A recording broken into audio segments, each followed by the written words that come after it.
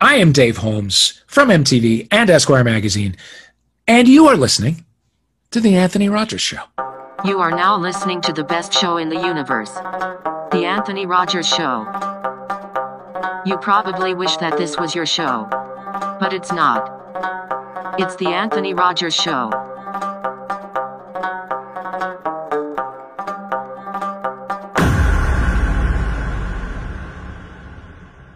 Tell all of your friends to listen to this show. This show is possible because of sponsors like Siempre Tequila. It's a good sipping tequila, good mixing for margaritas. Link in the description. Buy some right now. Welcome back to the greatest show in the entire universe. Today we have a huge guest. You may know him by just name, but we'll do basic info too. Dave Holmes, former VJ, actor, a bunch of things. How you doing, brother? I'm good, man. How are you? Not too bad, man. Like it's weird talking to you as an adult because like you were. I feel like without knowing a huge part of everyone's childhood in my generation just by being on MTV.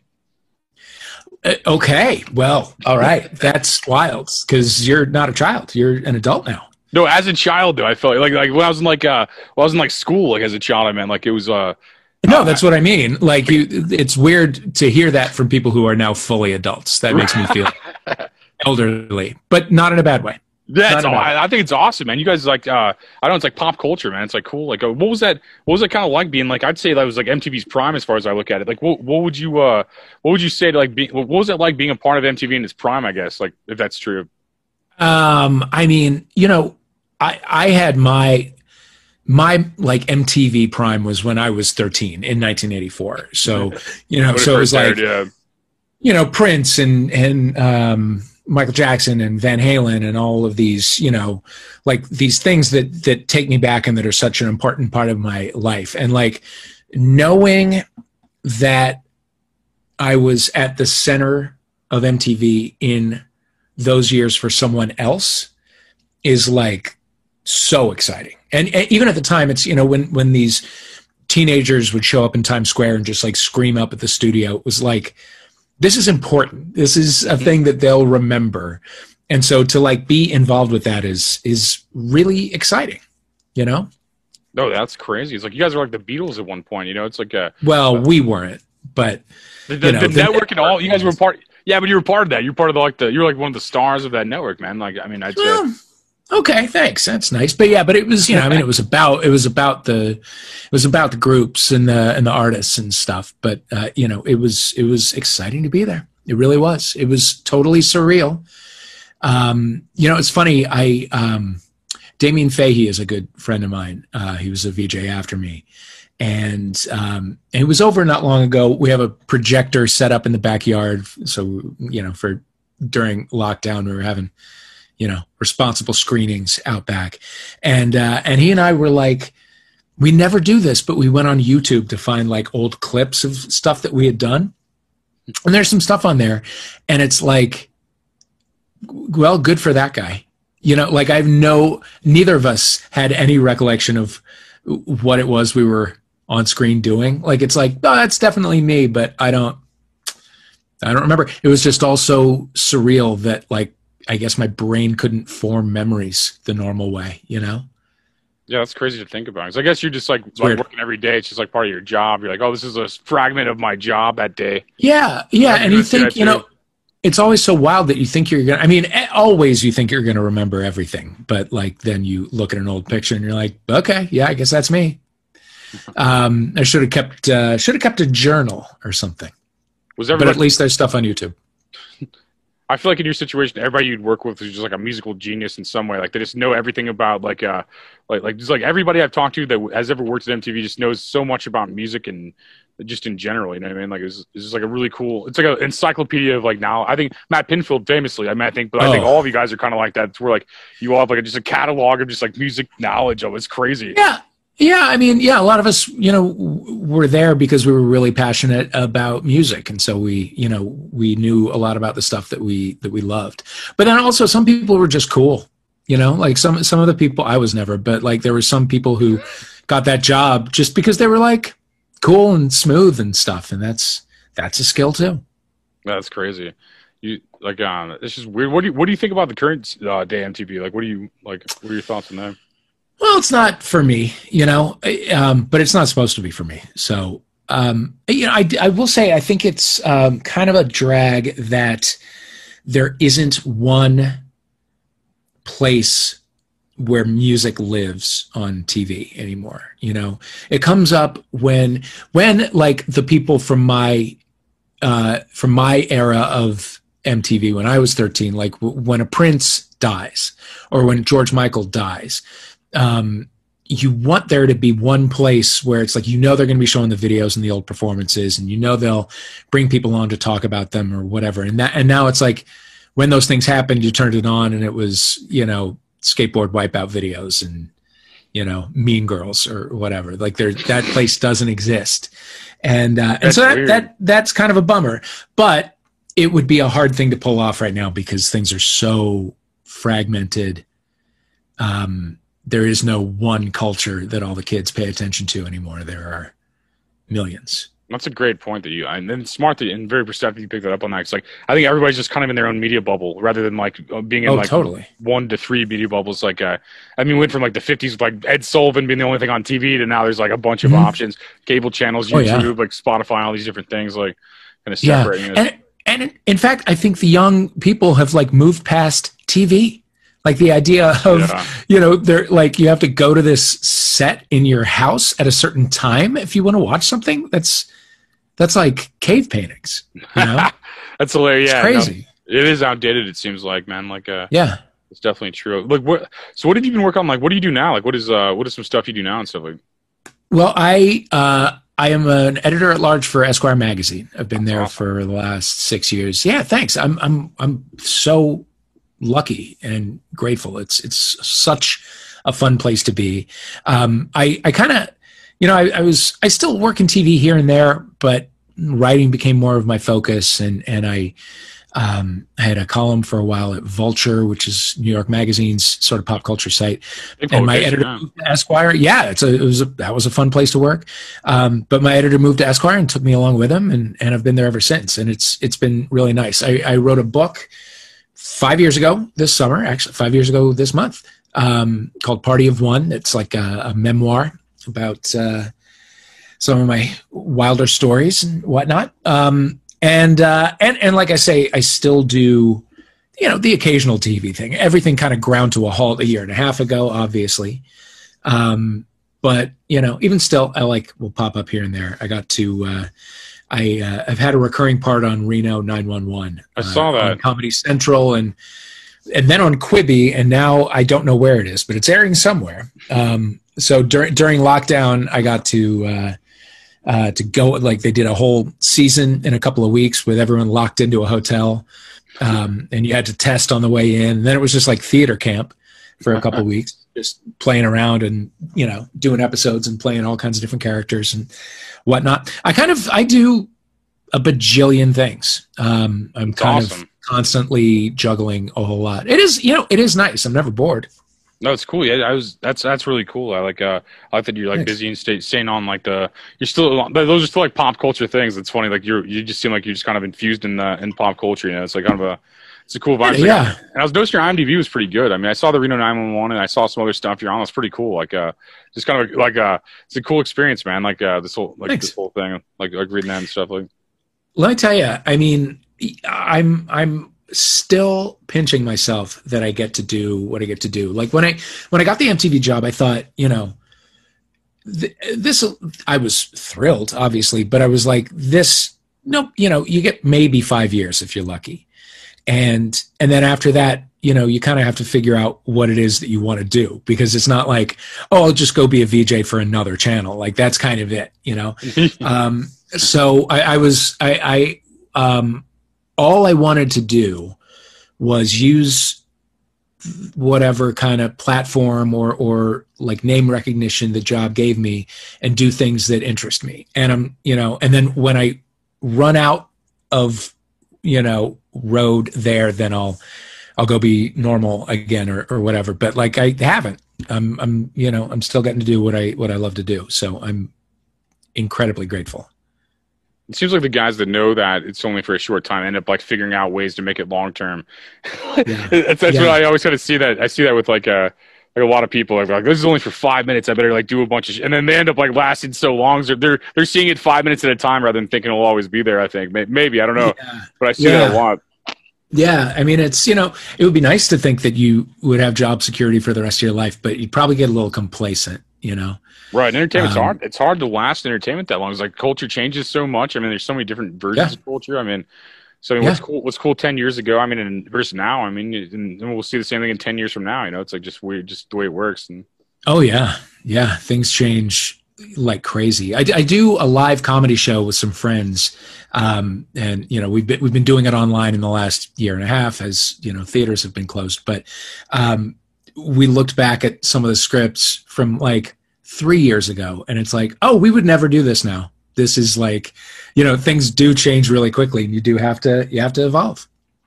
Yeah, it's crazy to think about. Yeah, you were telling me too. You're from St. Louis originally. I am. Yeah, I'm actually going there next week. That's crazy. Yeah, no, it's a small world. My family for the first time in a couple of years. Oh yeah, I imagine with all the stuff, probably travel's been. Yeah, it's probably been hard to get out of New York City. Like, yeah. Well, I'm in Los Angeles, but I assume you are. Okay. I haven't been out of Well, we've done a couple little like day trips, but I haven't been on an airplane in year and a half. It's crazy. Oh no, I bet. Yeah, it's been definitely a weird time. Yeah. I wasn't expecting this to happen. No, you couldn't. No, it's crazy. Yeah, I guess LA's kind of the same way. Like just like the large population, so probably hard to get out of that. Like that whole thing with all this crazy shit going on, man. That's great. But yeah, no. So what part of St. Louis are you from again? Originally, I grew up in Kirkwood. Okay, I guess Depere. Yeah, West County.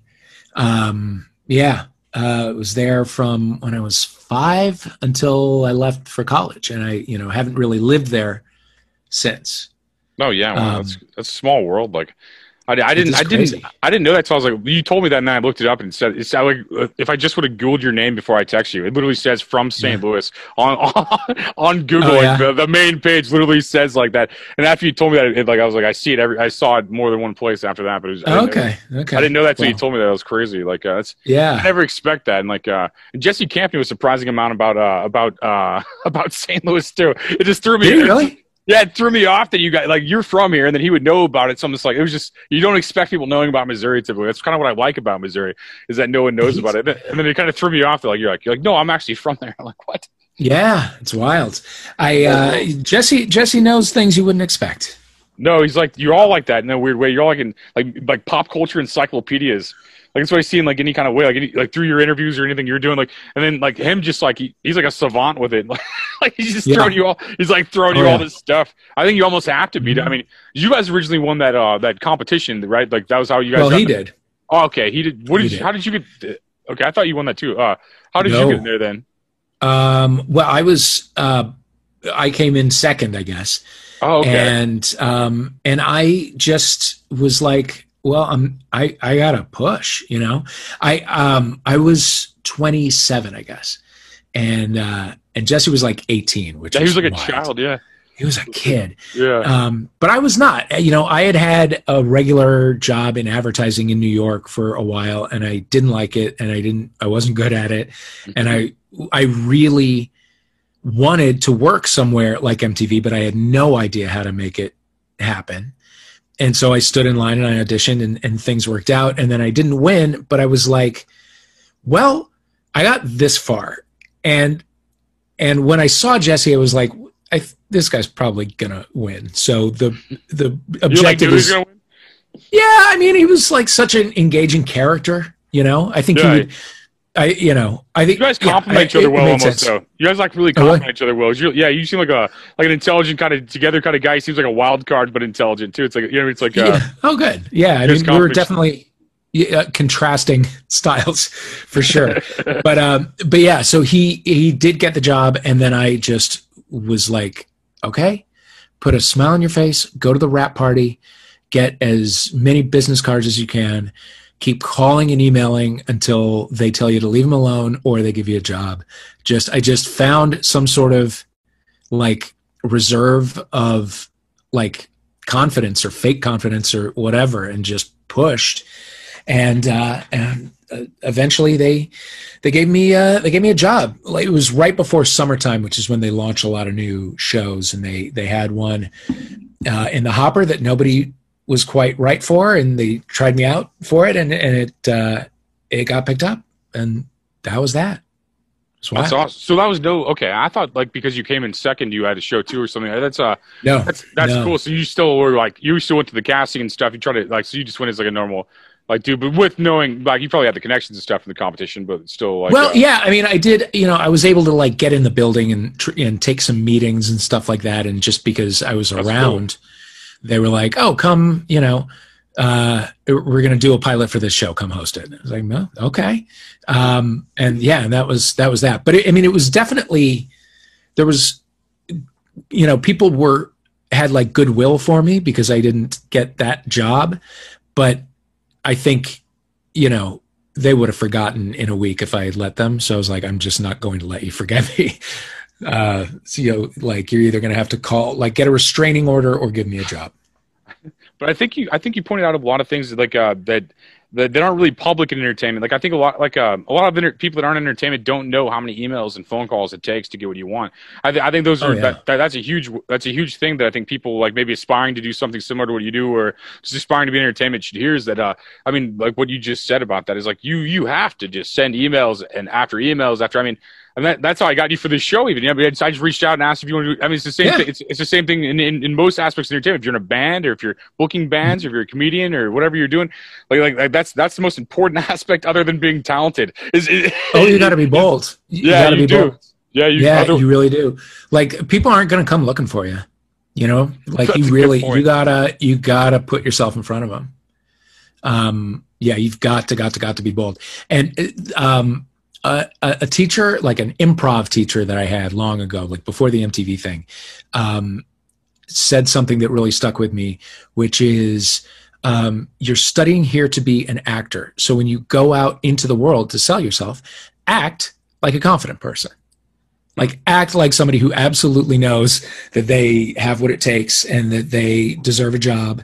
And, eventually that confidence will rub off on you. The fake confidence will become real. Fake it until you make it, but act confident. So that's what I did. That's funny. I think it's a lot of good advice that people maybe like in the next generation, maybe like a 16-year-old listening to this or something, like kind of want to do what you already did, like, or whatever, or currently doing.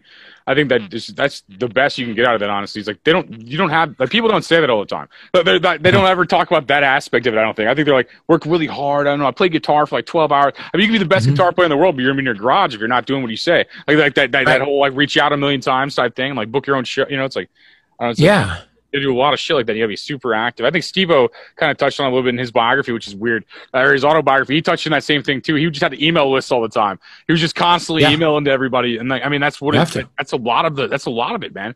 It's not all of it. That's a lot of it though. It's a huge amount of it. It's a huge amount of it. And if you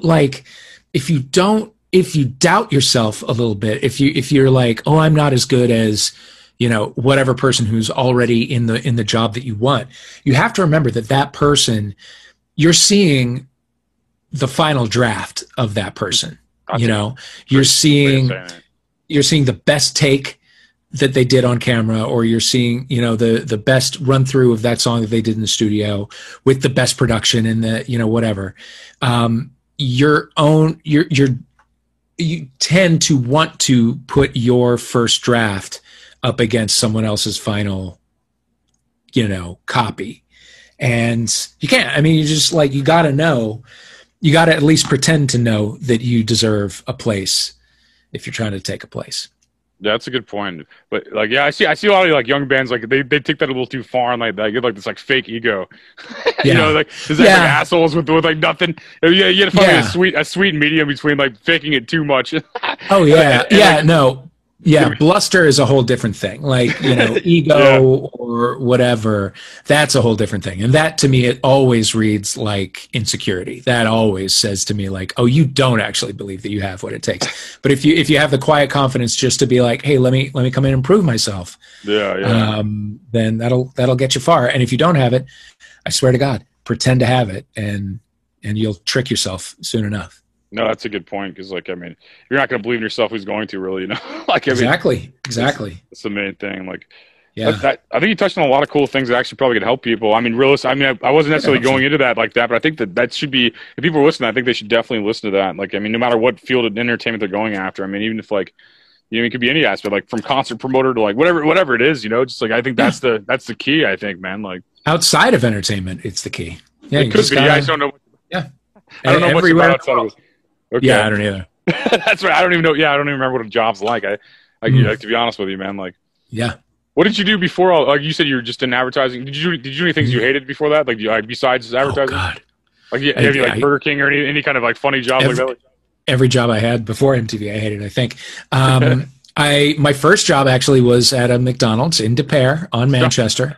That's hilarious. I was 16 years old in 1987. That's where we all start. We all start at McDonald's, don't we? We do. Yeah, that was not great. Advertising wasn't terrible. It just wasn't, you know, it just didn't feel like what I was here to do. You might enjoy it more now than back then. Because I think it was more maybe. like that. It was more, now it's like more remote and more fun, I think, than it would have been back in like the 90s and stuff. Like, maybe. It seemed too BS back then. Like, as far as, for creative people, Yeah, and my job was not a creative one. I was always trying to break into the creative side, but I was more like a spreadsheets kind of a guy. It was not all that interesting. But in the 90s, all of the magazines and all the networks and whatever, everybody had a ton of money. So I had an entry level job. I was in New York City. I could not afford to, you know, pay my rent barely. But I, like, every night I was at a different party, eating hors d'oeuvres for dinner. It was glamorous. It just wasn't the job for me. I did a lot of temp jobs that I absolutely hated. I when I was like 25, I needed extra money. So I would work like overnight shifts at like Credit Suisse or like one of these like investment banks. So I'd be putting like presentations together for young investment bankers who were starting to be younger than me. So I'd get like chewed out by like a 23-year-old when I was 25. And the temp agency that I got the job through was called Mademoiselle. So I had to check in. Dave Holmes, Mademoiselle. It was like emasculating in every conceivable way. And I hated that. So when I got the MTV job, I was extremely grateful. Well, I think like something like that like probably pushed you towards like seeking something like MTV because like had you been content, you just would have been there for like 40 years, you know. Like, so it's good. Like, it's good to see like they kind of push people in the right direction. Like, we always. It's like trying to put the round peg in the square spot or whatever the hell that saying is. You know, it's like it's just the universe pushing you forward, man. I think like and that's crazy. Yeah. Like, you continued like kind of to keep it going because I think a lot of people like have it for like 15 seconds type thing, but I think you've kind of continued with it, and I think a lot of those guys have somehow in like their own way. Like, they all seem like they're just doing what they want to do still, like, which is like I think the goal. Like, absolutely, yeah. I mean, that's the thing is like you forget that when you get into this business, if you get into entertainment, you get into it at first because you're a fan and you just want to be near it, right? Like, you just want to be a part of it somehow. And like any old thing will do, you know, let me, you know, run cable or something, you know, I just want to be near it. And then, you know, when you get some success, if you get some success, you start to get a little greedy about it, and you want to always be like, you always want to have a cool job within it. But it's like, you know, remember when you started as a fan, you know, and if you get to keep like working in the business and not having to do anything that is horrifying to pay your rent, then you're winning. You know, it doesn't have to be a super cool, high profile job. As long as you're just in it and near it like you wanted to be at the beginning, then you won.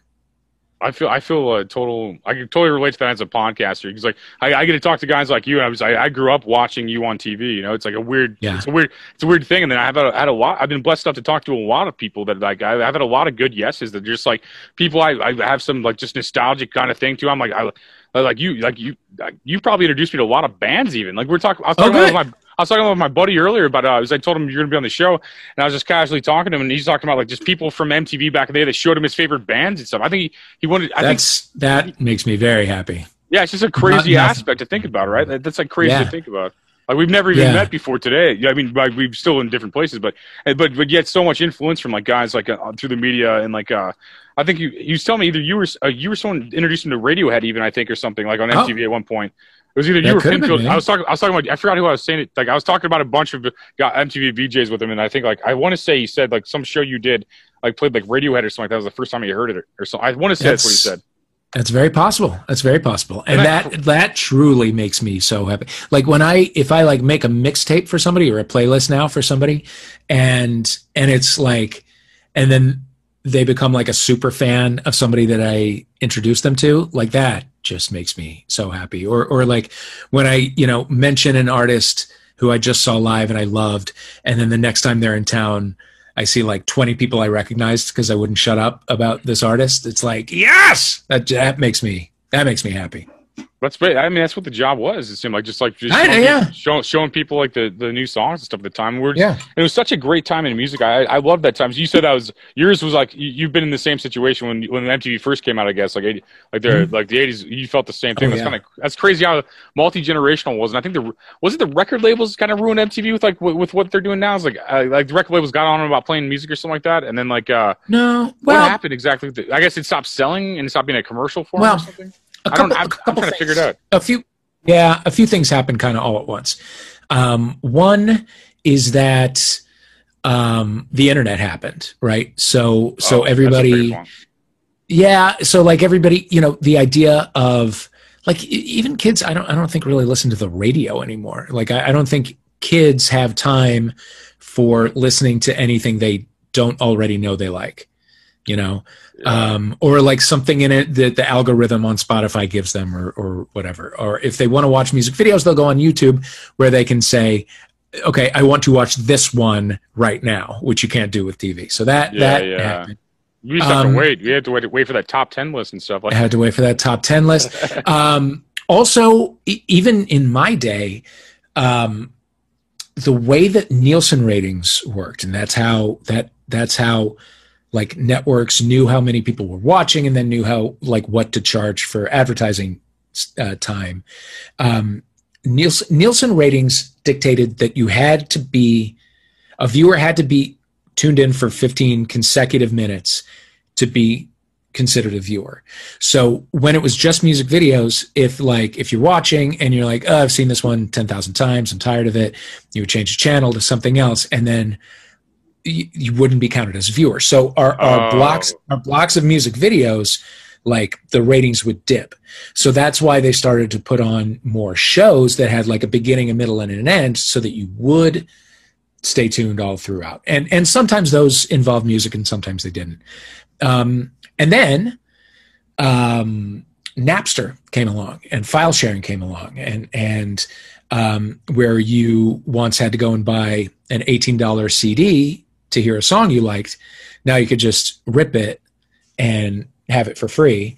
So like record company budgets went into the toilet because suddenly nobody was buying records anymore. So people weren't really making music videos the way that they had been.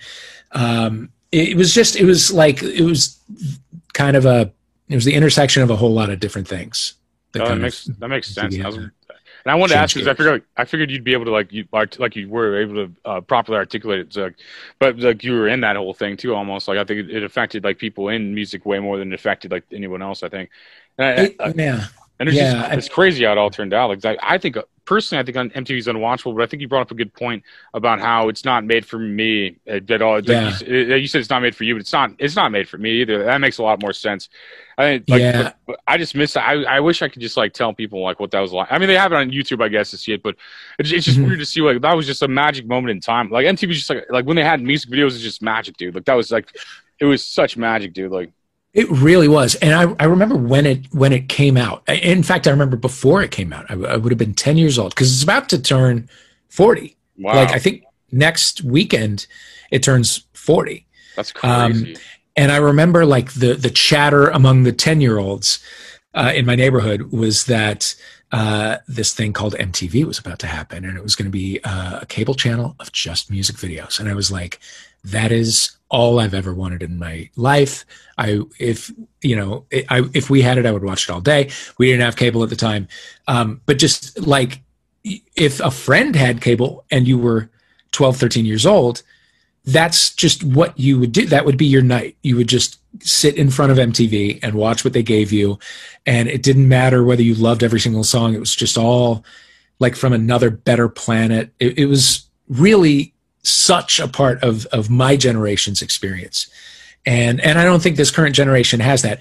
I don't think they're having a worse time. They have things that we didn't have. For sure. But they don't know what that is like. Yeah, just to be like, to turn it on, just be like, what is this? Bananarama? Mm-hmm. Like, it's crazy. Are you tired of lacking confidence? Are you tired of breaking the bank just to look good? Vivere Fiducie is gearing up with confidence with a selection of affordable premium t-shirts, hoodies, long sleeves. Vivere Fiducie is here to help you. Click the link in the bio to browse their new October drop. It was crazy. No, it was the same exact experience as a kid too. Like what you said about the ratings makes a lot of sense too, because that was the ritual for like those shows. Like we'd be watching a music video, and if a boy band or like someone else came, we're like, you change it for a second, and you turn it back. Like as a kid, I love like Korn and Limp Bizkit. I'd turn it back for like Korn or like Limp Bizkit or something. Like I hope they're number one today or whatever. It's like totally. It was really just a cool time, and I almost feel embarrassed admitting I liked Korn and Limp Bizkit at this point in my life. But I was there. I was there. I love that stuff. Yeah, you were powerless to it. You had to love it. I think I waited in line for one of those albums, one of those Limp Bizkit albums. Actually, I loved music that much at that time. I just loved me. I just loved music, man. Like wild. It's funny. Limp Bizkit is very much in the conversation today, as a matter of fact, because I just wrote a thing about the documentary that premieres tomorrow, July 23rd, on HBO about Woodstock '99. Oh, okay. Which I'm in. I'm one of the talking heads in it, and also I was there because I was at MTV at the time, and I was one of the people who was covering it, and it was such a fucking nightmare. Such a nightmare. Yeah, what was it like being there? I've heard of the press coverage. I know I'm familiar with this story, but I wasn't there. Like, was it like a police shit show or what? Like, oh my god. I mean, listen, we had. I was both lucky and unlucky in that, when I wouldn't just mill about in the crowd on my own. Like we had, if I was going out into the crowd, I'd have like my camera crew with me and whatever. And we had, backstage, we had a nice little air conditioned area and whatever. So it was like, we were not really in the shit the way that the fans were, because it was so fucking hot. And it was all on concrete. It was like at an Air Force base. So it was just radiating summer heat off the concrete.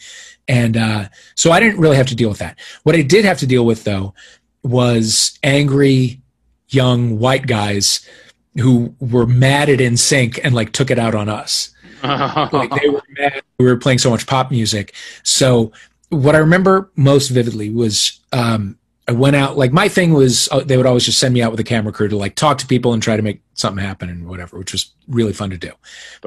Except this time, because they sent me out into the campgrounds to like wake people up or whatever. And everyone was already up because probably they had never gone to sleep. And Kellogg's had handed out like sample boxes of cereals, which like nobody had any milk, because why would you bring milk? You're not going to like, a bottle of water costs like $8 for a small bottle. So it's like, you're not going to wash it down with water. So these little tiny cereal boxes became like weapons, and we just would get pelted by little tiny boxes of Special K, which have very sharp corners, Anthony. So I would just get absolutely pelted. Carson got it much worse than I did, because he was much more the face of the network. But they were pissed at us. And then they, burned the entire place down. It's a very good documentary. Highly recommended. Dude, I'm definitely going to check that out. That's crazy, man. Yeah. That's crazy. Wild. No, I remember like hating pop music too, but maybe not as much as them. But how do you feel about it now? Do you when you hear it now? Have you made peace with it? I'm older now, and I basically just like think everybody's doing their thing. You know, I just think however you get there, it's fine. At least you're listening to music. I got, you know, it's like Right. even if you're listening to like NSYNC or something, at least you're listening to music. I listen to like I'm old now. I listen to like country gospel and stuff, man. That's what I've been tearing through. I've been tearing through that dialogue of old just country gospel songs, man. They're like the classic American songs type thing. Like, but I mean, I'm just like I'm not as I don't know. I probably think what I thought about boy bands about Limp Bizkit and Korn now. Yeah. I think I switched full spectrum. Yeah. Where I'm like, how did I listen to that? You know, it's like, I mean, time and place. It all had a like good time in my like youth and like good time and like it all had its place. You know, and like I mean, I would knock anybody trying to do it. You know.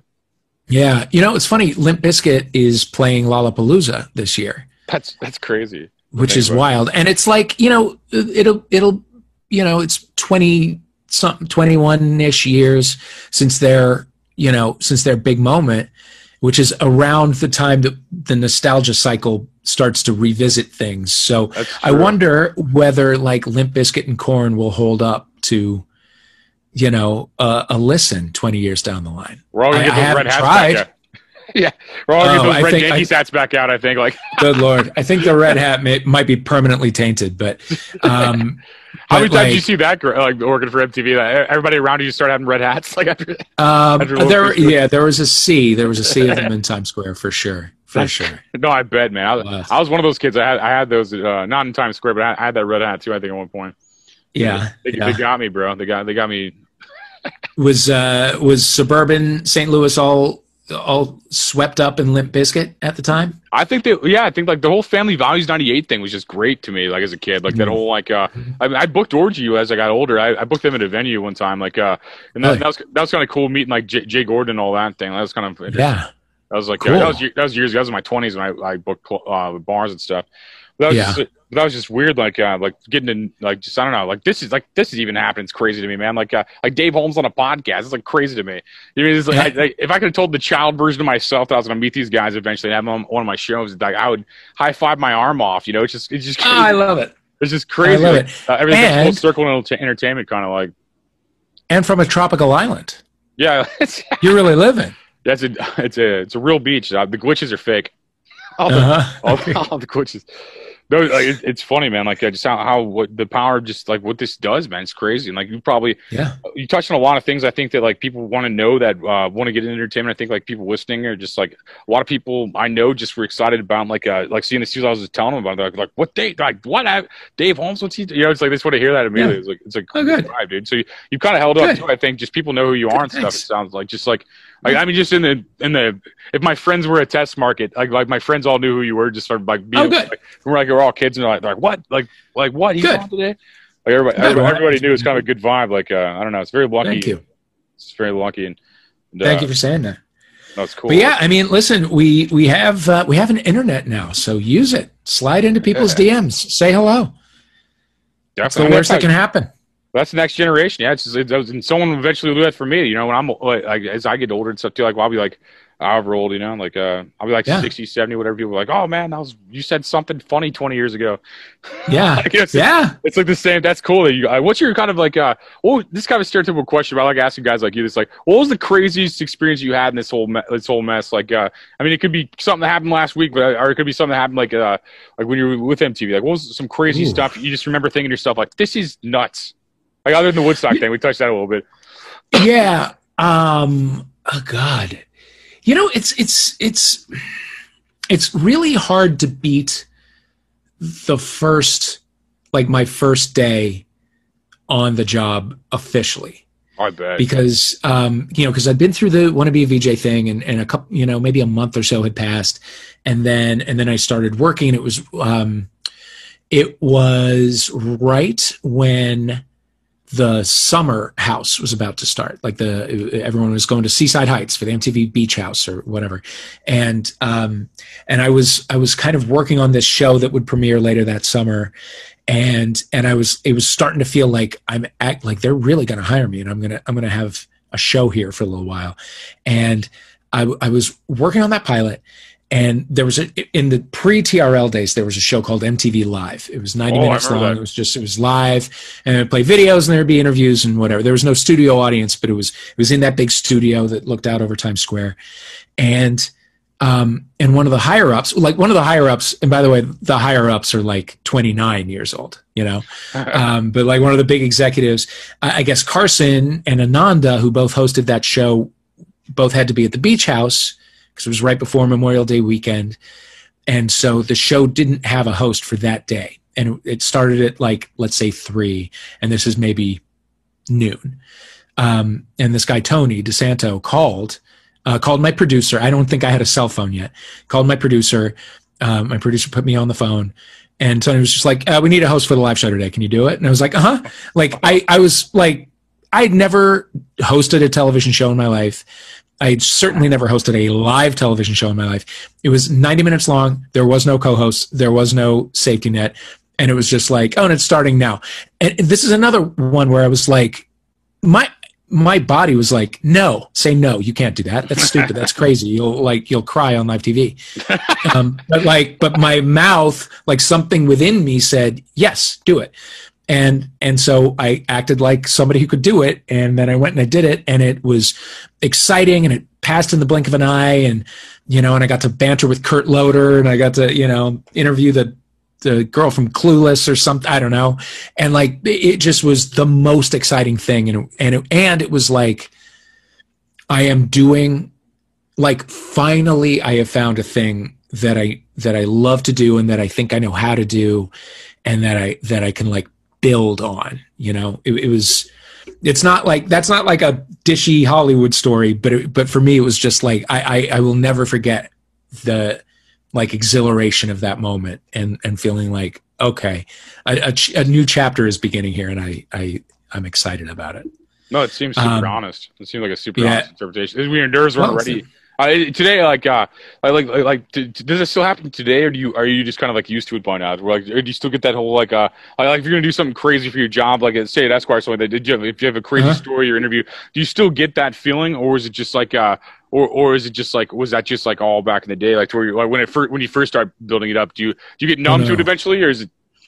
No, I mean, you can, but it's important to like shake yourself out of it every so often, and remember how lucky you are to be doing something that you love, if you're lucky enough to be doing something you love. So for sure, so I'm like, it's for Esquire, it's more about like getting stuff up on the website, and so I'm like, I constantly have like a couple things that I'm working on. I'm right now doing a 10 episode investigative podcast that's coming out later this autumn, and so I'm like writing scripts for that and I'm kind of learning how to do that as I do it, and I'm doing a whole bunch of different things that are interesting to me and that are challenging, and that's like, it's a lot of busy work, and it can be, it's a lot of long hours, and it can be tedious and all that, but it is super important at the end of each day, or at the beginning of each day, to like take a moment to be grateful, and to remember how much, like, remember there was a time in your life when you would have killed to have as much busy work as you do now. Like when somebody, my book's been out for 5 years, when somebody like picks it up because it was, in the free library down their street, or they borrowed it from a friend or something. And like when someone who didn't watch MTV and doesn't know who I am, but just picked it up because it was recommended or something, and when they connect with a thing that I've written, or an emotion that I expressed, or whatever, that's like, oh my, that's like the most exciting thing that can possibly happen. Yeah, I really, my job is varied and weird enough that I don't have a whole lot of opportunities to forget how lucky I am.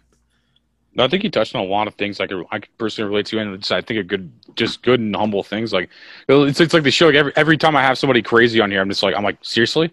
Like I had like Tommy Chong on one time, but I'm like, does Tommy Chong want to do this? Like I show they're like, yeah, he'll do this show. And I'm like, seriously? Yeah. Like, I'm just like it's same with you. Yeah. It's the same thing with like probably the last 5 guests I've had, and so I still get excited. I had that same excitement you're talking about. I think that's like that's interesting that I was wondering if that went away or not, because like it seems like it's pretty much always awesome. Like no matter, like I had the singer from Plain White Tees on. I'm like he wants to do the show. I'm like what the fuck? It's just like it just keeps getting cool. It's like I like the aspect of it, and I feel like as long as I'm excited, it'll keep growing. It's like that whole thing. And most entertainment's kind of relatable. I've noticed. Like I've talked to musicians that seem like I'm like I do comedy, so it's like it's relatable to them. And like you've done a lot of. It's like we all sound like the same kind of guy, like different versions of the same kind of guy. Almost, it's weird. Yeah, and you know, you seem like a thoughtful person, and like you know, you are aware of this feeling and aware of the idea that is a feeling that could, you know, run out at some point. So because you are thoughtful in that way, I think that you are not at risk for losing it. Yeah, I hope it's always there. I think you'll remind yourself. Yeah, I hope I'm always like, wow, Dave Holmes is on a podcast right now. I hope I'm always have that feeling. You know, I hope I'm always like that, man. It's exciting. It's like and people. Well, you're questioning it, so you will. You know, like you're thinking about it, so you will. Well, a lot of people don't. A lot of people just kind of, you know, barrel through and don't and aren't like, don't do the self-examination. It sounds like you're doing it, so I think. I don't think you're at any risk for becoming jaded.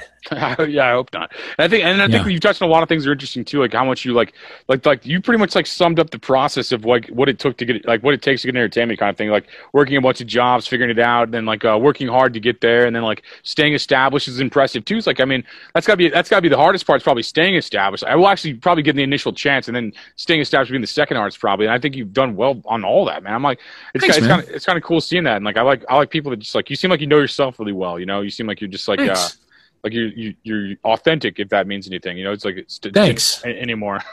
But thank you. Seems thanks. Like that. You know, this is another thing that I learned about myself at MTV that has been helpful, and maybe will be helpful to you. I never felt like I didn't have any training in being on TV or whatever, and like there were some aspects of it that I took to naturally. But what I loved, especially about being on live TV, was at the end of a production, I felt like not necessarily that I did the job better than anyone in the world could, but that I did it in a way that only I would have. Like, you know, if someone else had done it, it would have been a very different show. But like, I brought something of myself to it, and I'm the only person who could have done what just got done. And then in TV jobs after MTV, when I was just kind of reading a teleprompter, I felt like anybody can do this. Like, I'm doing something that anybody can do. And some of everybody's job is doing shit that anybody can do. It's not always super artistically satisfying or whatever, but like at the heart of it, I was like, you could bring in someone who's so much more handsome who would do the exact same job that I'm doing right now, but be handsome doing it. You know, like I'm just reading a teleprompter, and that was like not satisfying. So I was like, well, what do I do in a way that only I can do it? And it was writing. And so I started to like focus on that more. And now when I put a piece of work out into the world, I have that same feeling where it's just like, this is purely mine. This came from here. And if somebody else had written it, it would have been a very different piece. Maybe just as good, but very different. Like I have to have something at the heart of what I do. I have to know that I'm the only person who could have done it the way that I did it. I think that's just great. Been my North Star. No, I think that's a super great point. I think being yourself the best is why you're successview. Because you're not like when talking to you, you didn't seem like you're like trying to be somebody. Just like, I ask you a question, you have a fast answer. It's so therefore I view it as truthful. I mean, only you know that, but I assume. Yeah. Yeah. I would say I feel like that. Just like you seem like you're just yourself the best. That's all it really ever is. You know, Thanks. It's like it seems like, and like everybody's kind of capable of that. What I think was interesting in MTV too is like everybody had their own kind of thing. You know, it wasn't like a bunch of clones. It was just like a bunch of like everybody just being themselves, kind of the best. And I liked every one of those guys like in that from the time I watched it. They all kind of like they're all just doing their. I don't know. It was a great collaboration. I think, and you came around the reinvent. It was almost like reinvented around the time you came. I think it was like you had TRL just coming out. I think when you came, what went around the time? You got hired right around the time TRL started, right? Mm-hmm. Yeah, it was. I think I actually hosted the last MTV Live. Okay, and then that became that Friday before Memorial Day that I like didn't know I was hosting until I was doing it. Was like the last one, and then Total Request happened that summer, And then when we moved back to New York and back into the studio, they merged MTV Live and Total Request, and it became Total Request Live. I thought so. And, I thought yeah. I didn't know the